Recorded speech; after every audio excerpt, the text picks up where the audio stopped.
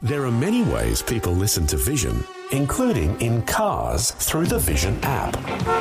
The Vision app is compatible with Apple CarPlay and Android Auto, so if you have mobile coverage, you can stream any of Vision's live radio channels in crystal clear quality and enjoy a growing range of on-demand podcasts all on the go. There are other ways to connect your phone to your vehicle's speakers too. You can see detailed instructions when you Google ways to listen to Vision. However and wherever you listen to Vision, you can be sure that the announcers, programs and music will help you look to God daily.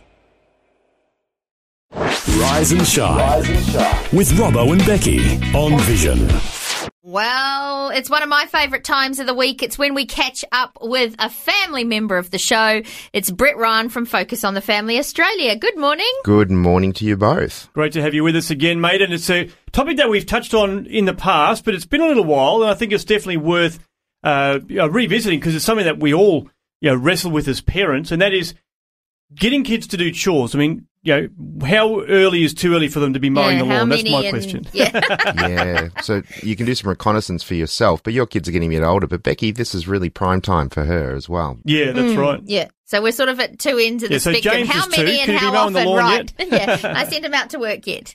Well, there's been a lot of research that's backed this up that actually saying kids that actually learn to use do skills around the house and chores and what have you and have responsibilities actually set them up for success later on in life, rather than those children that actually just do nothing and just be kids.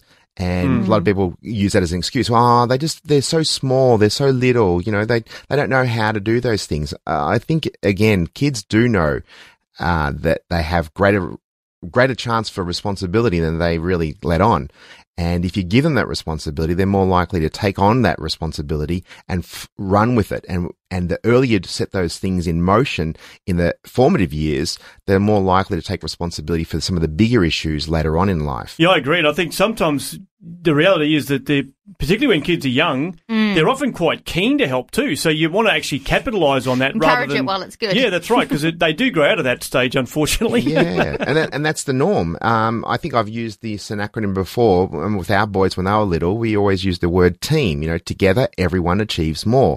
And we work together as a team to make the family run. And everyone's got certain responsibilities, and we do things together and have fun, but we also do things around the house to make sure that we've got more time to spend time together. Yeah.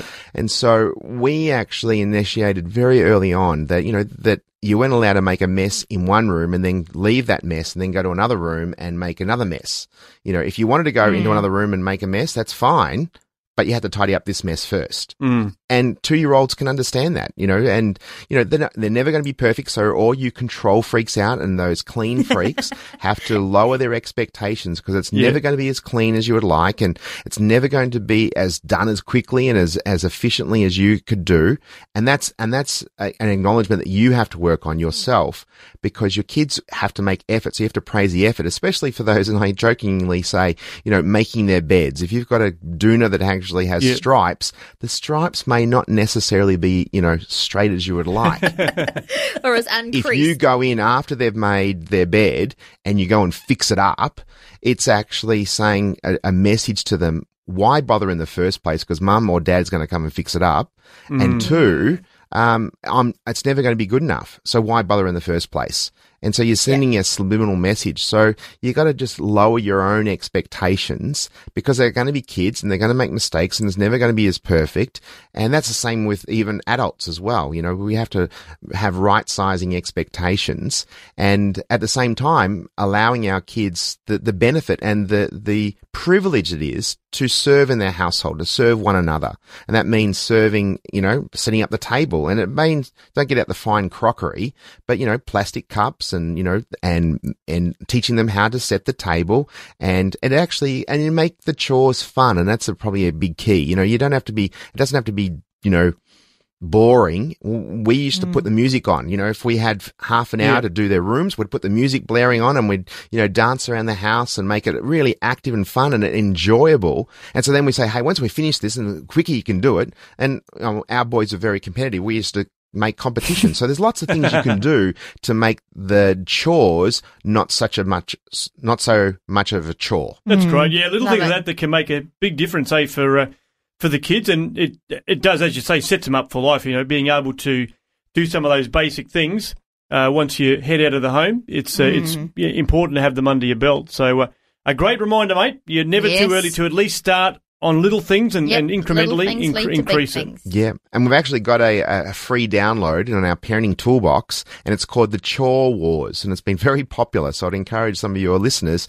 to download, go to our families.org.au website and go to the parenting toolbox, and on that it's the Chore Wars, and it'll give you some age appropriate chores that your kids can do, and some more ideas about, you know, getting your kids to get involved, and it will set you up for success, you know, for the short term, but set them up for the long term as well. Great reminder. Thanks, Brett. Appreciate your time, mate. We'll chat again next week. All right, bye-bye.